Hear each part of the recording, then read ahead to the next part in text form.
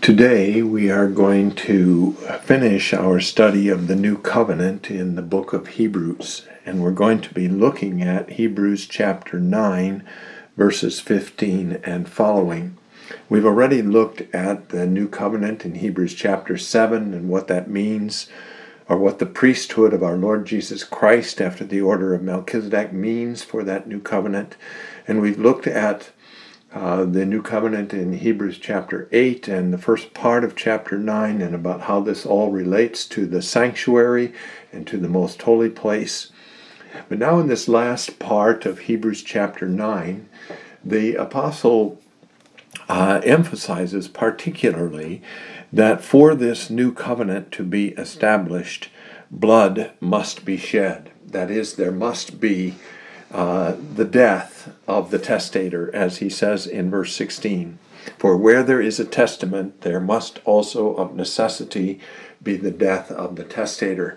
Now, we are in our English speaking society forced into a translation of the word here, testament, that somewhat obscures what the apostle is saying. He has been using the word diatheke in earlier parts of the epistle to the Hebrews, and our English translation in chapters 7 and 8 and the early part of chapter 9 have been translating that word as covenant. But here in chapter 9 verse 15, if we translated that word as covenant, it would not make much sense to us. For where there is a covenant, there must also of necessity be the death of the testator. And yet the word is the same. What the apostle has done here then is in verse 16 of chapter 9 is single out a particular kind of covenant. A last will and testament, what we would call a last will and testament, and which would be included in the mind of the apostle among all those other mentions of the covenant that he has made in the earlier parts of the book. So he's talking still here about the idea of covenant, but he's singled out the particular kind of covenant which we call a last will and testament. Now, this is a very striking thing here, that he does this because he does this for a very particular purpose, and that purpose is that this particular kind of covenant, the last will and testament, requires the death of the one who makes the covenant, that is, the death of the testator. Where there is a testament, there must also of necessity be the death of the testator. Now we could point out that this particular kind of covenant also is a covenant which is very much a one-sided kind of covenant, a unilateral kind of covenant. In this kind of covenant, the testator, the man who makes the last will and testament, makes promises to his heirs. And he he establishes these promises on a formal basis. That is, he creates a document, he has witnesses to the document, he signs the document. The document has legal force and legal power. In this document, though, the testator does what he wants to do. He chooses the heirs. The heirs have nothing to say about who is going to receive any part of the inheritance, nor do the heirs have anything to say about how much of the inheritance they're going to receive or what parts of the inheritance. It's all together in the hands of the testator. He can do his will.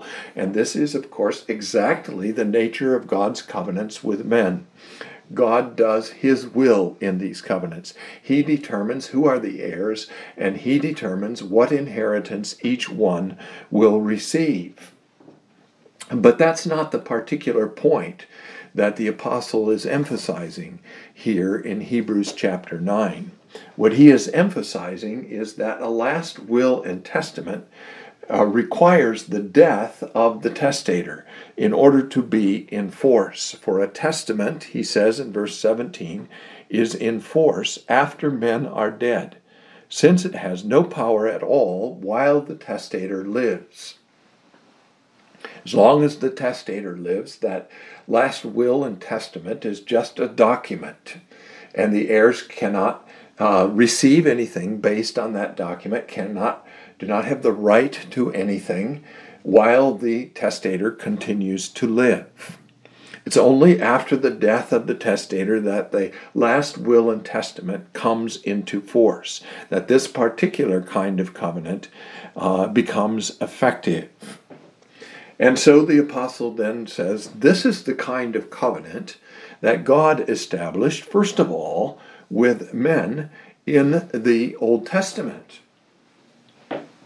So he says in verse 18, therefore, not even the first covenant was dedicated without blood. And that first covenant that he's talking about there is the Mosaic covenant, because he goes right on to say, for when Moses had spoken every precept to all the people, according to the law, he took the blood of calves and goats with water, scarlet wool, and hyssop, and sprinkled both the book itself and all the people, saying, this is the blood of the covenant, which God has commanded you.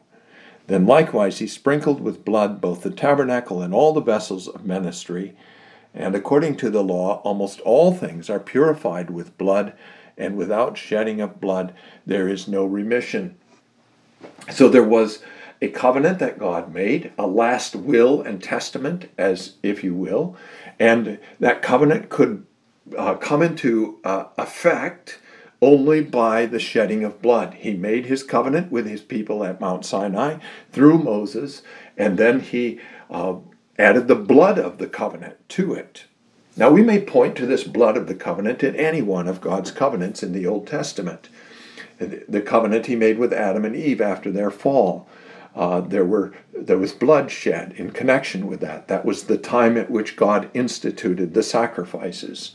There were sacrifices made at the time of Noah. There were sacrifices made in connection with the covenant of God with Abraham, especially the dividing of the animals through which the burning torch passed, and so on.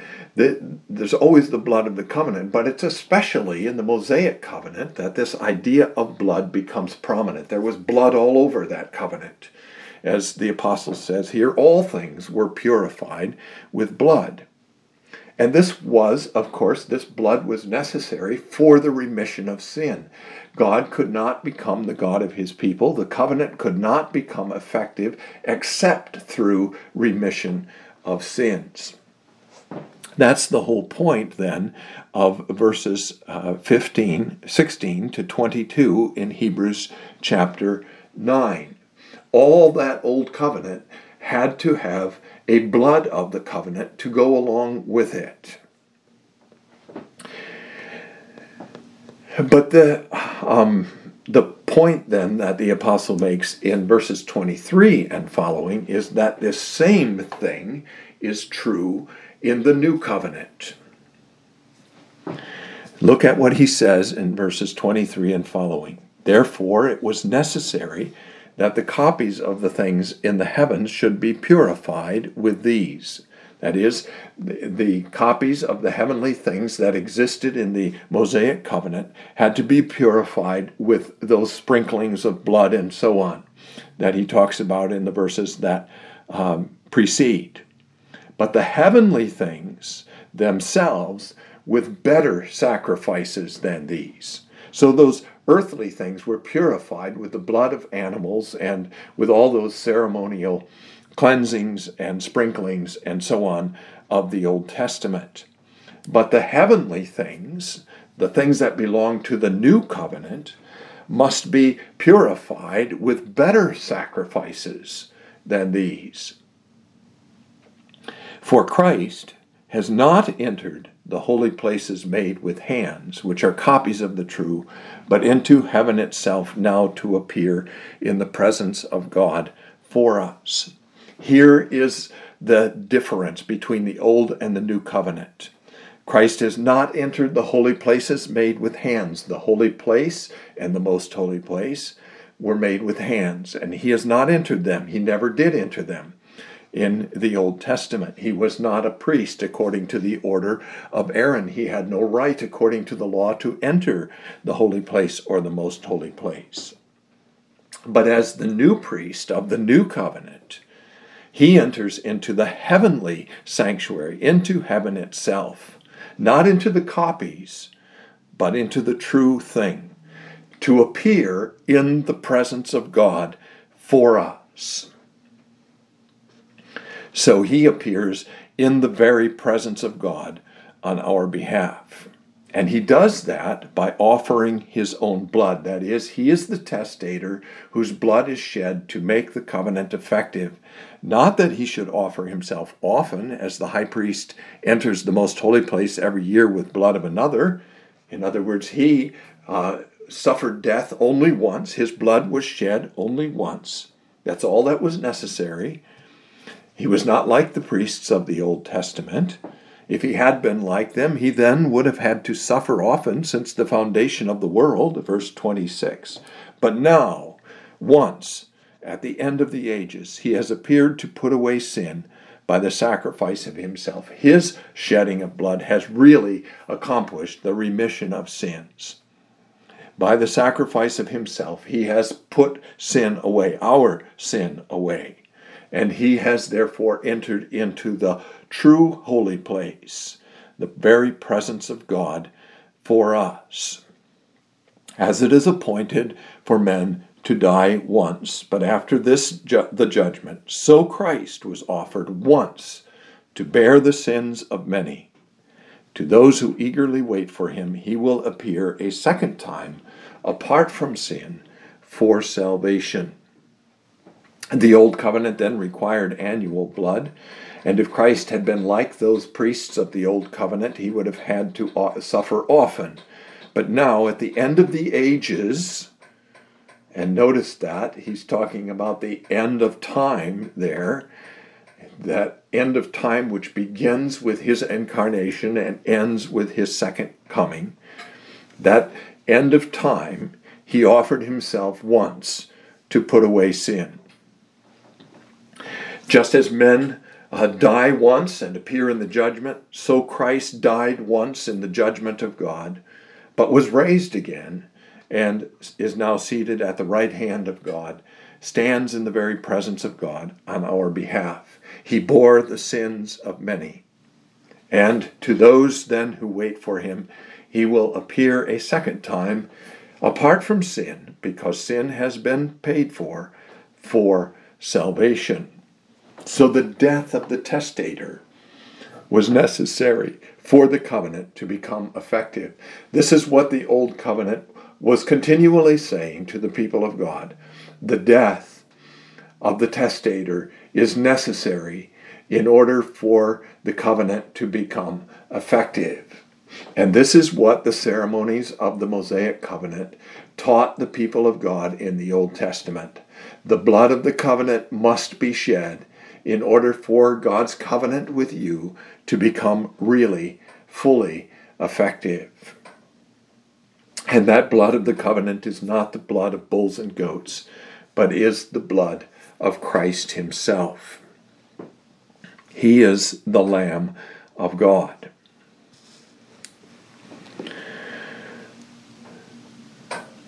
That's the significance then of Hebrews chapter 9, verses 16 and following. Now, before we end our study of the New Covenant in the book of Hebrews, I think it would be well for us to look at how in the rest of the book the apostle comes back to this subject of the covenant more than once.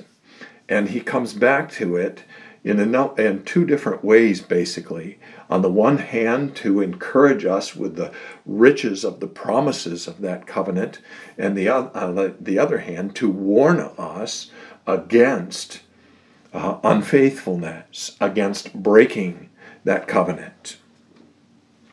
You find the great benefit of this new covenant described in Hebrews chapter 10, verses 19 to 25. Therefore, brethren, having boldness to enter the holiest by the blood of Jesus. That is, Jesus has gone into the most holy place, the true tabernacle, the heavenly sanctuary, and now we can go there too.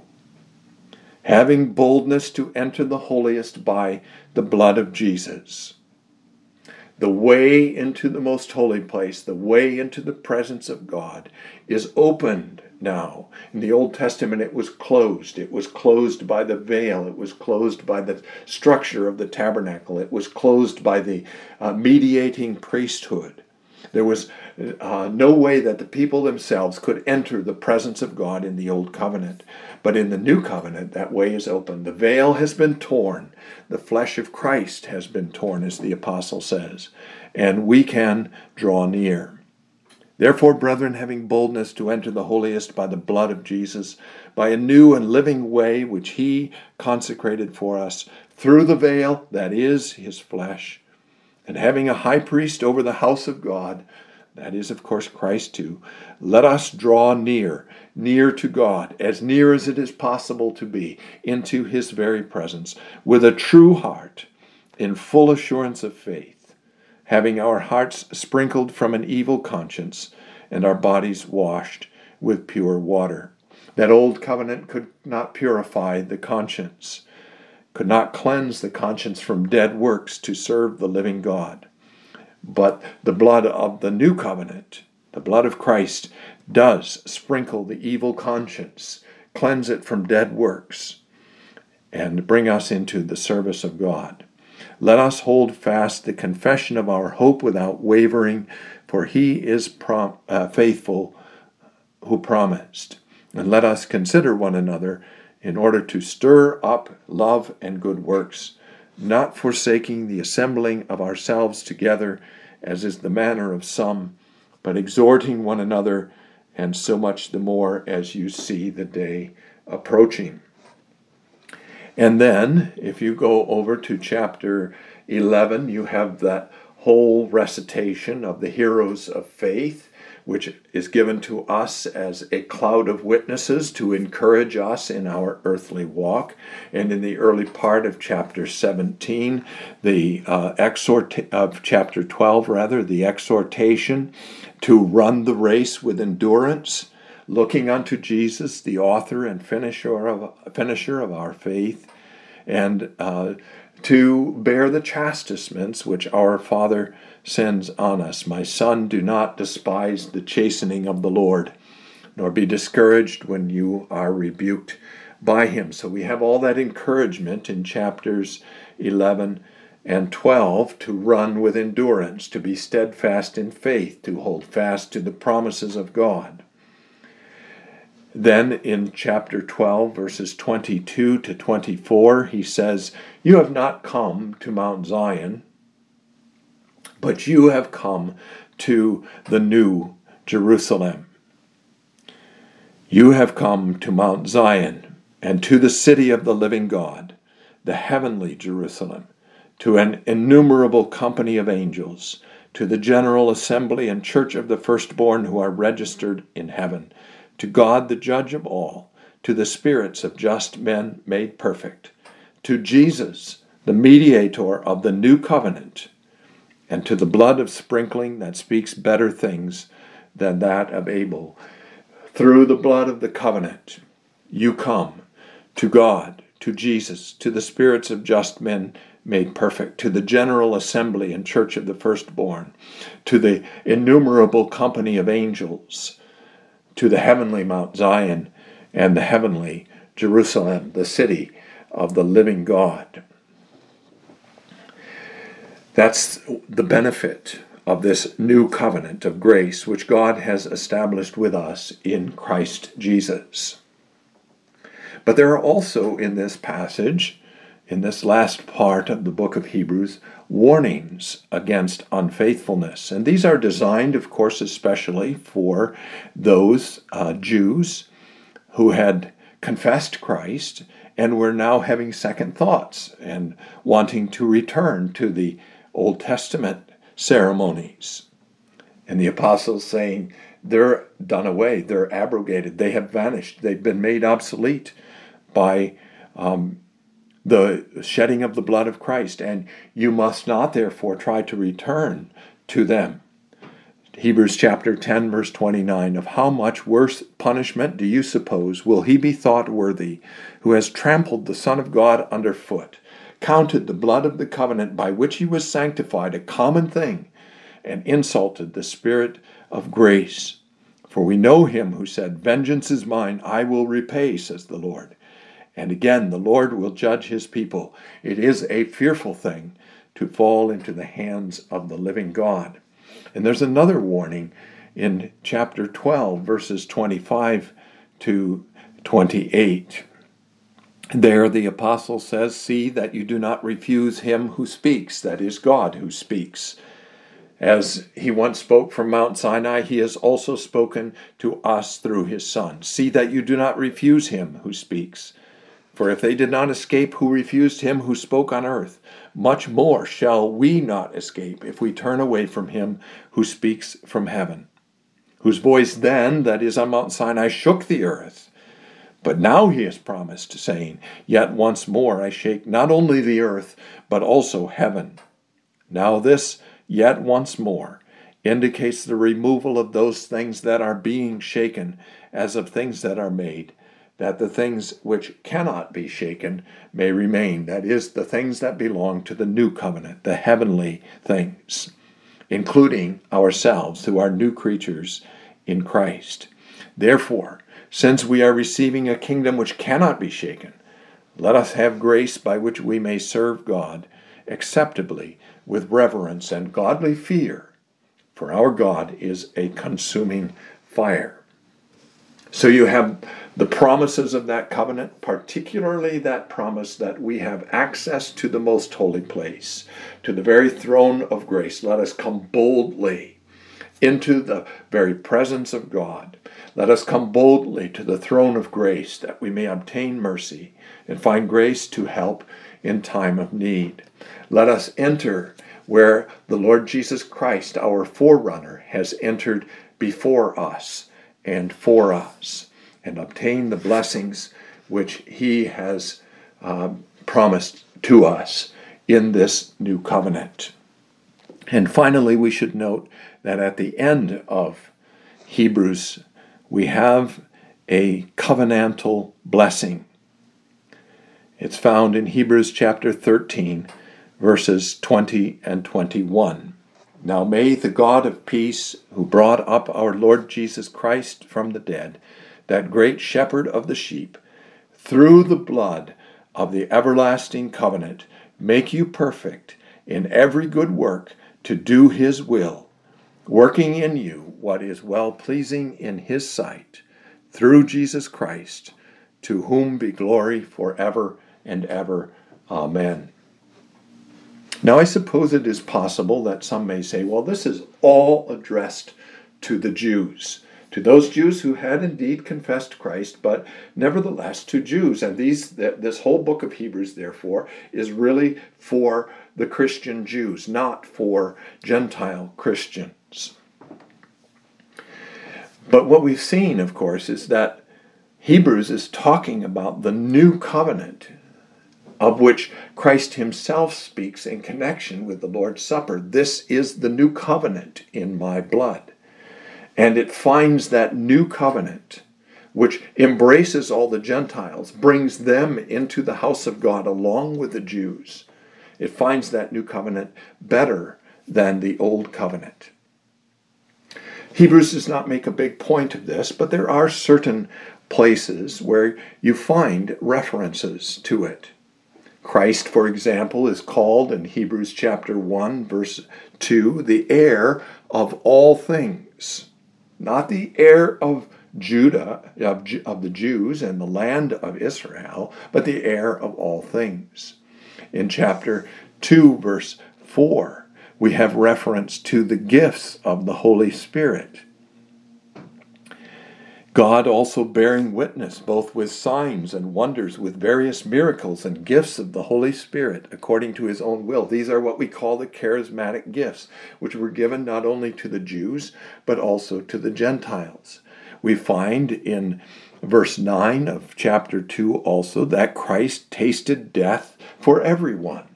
And the apostle means there that he did not taste death just for the Jews, but he tasted death for the Gentiles as well.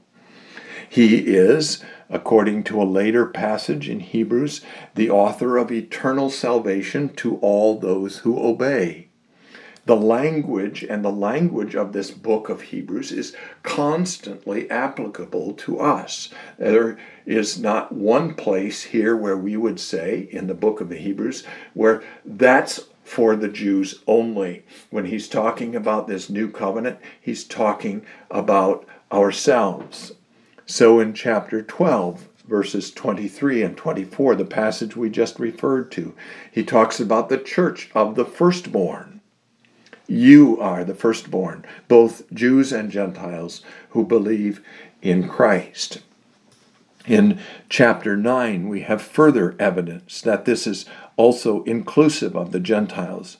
It's not a huge point that the apostle makes, as I've already said, but it's there. Hebrews chapter 9, verse 12 first. Not with the blood of bulls, of goats and calves, but with his own blood he entered the most holy place once for all, having obtained eternal redemption. And verse 15, and for this reason he is the mediator of the new covenant by means of death, for the redemption of the transgressions under the first covenant, that those who are called may receive the promise of the eternal inheritance. Again, in chapter 9, verse 28. So Christ was offered once to bear the sins of many. To those who eagerly wait for him, he will appear a second time apart from sin for salvation. All those things are as applicable to Gentile Christians as to Jewish Christians. These are not special promises for the Jews only, but for all Christians throughout the New Testament, whether Jews or Gentiles. And this man, Hebrews chapter 10, verses 12 and 13, after he had offered one sacrifice for sins forever, sat down at the right hand of God, from that time waiting till his enemies are made his footstool. For by one offering he has perfected forever those who are being sanctified. So who could doubt that this is spoken also for us who are Gentile Christians? So this new covenant in Hebrews, the whole focus of this idea of the new covenant is this is the fulfillment of the old, and as the fulfillment of the old, it is better, much more glorious, bringing us much nearer to God than ever God's people could come to him in the Old Testament. And all of that is because our Lord Jesus Christ, by his own blood, has entered the most holy place ahead of us and for us, so that we may follow him there. Next time, then, we hope, God willing, to wrap up our study of the New Covenant by looking at the New Covenant in the book of Revelation, especially chapters 21 and 22. May God bless you by means of his word.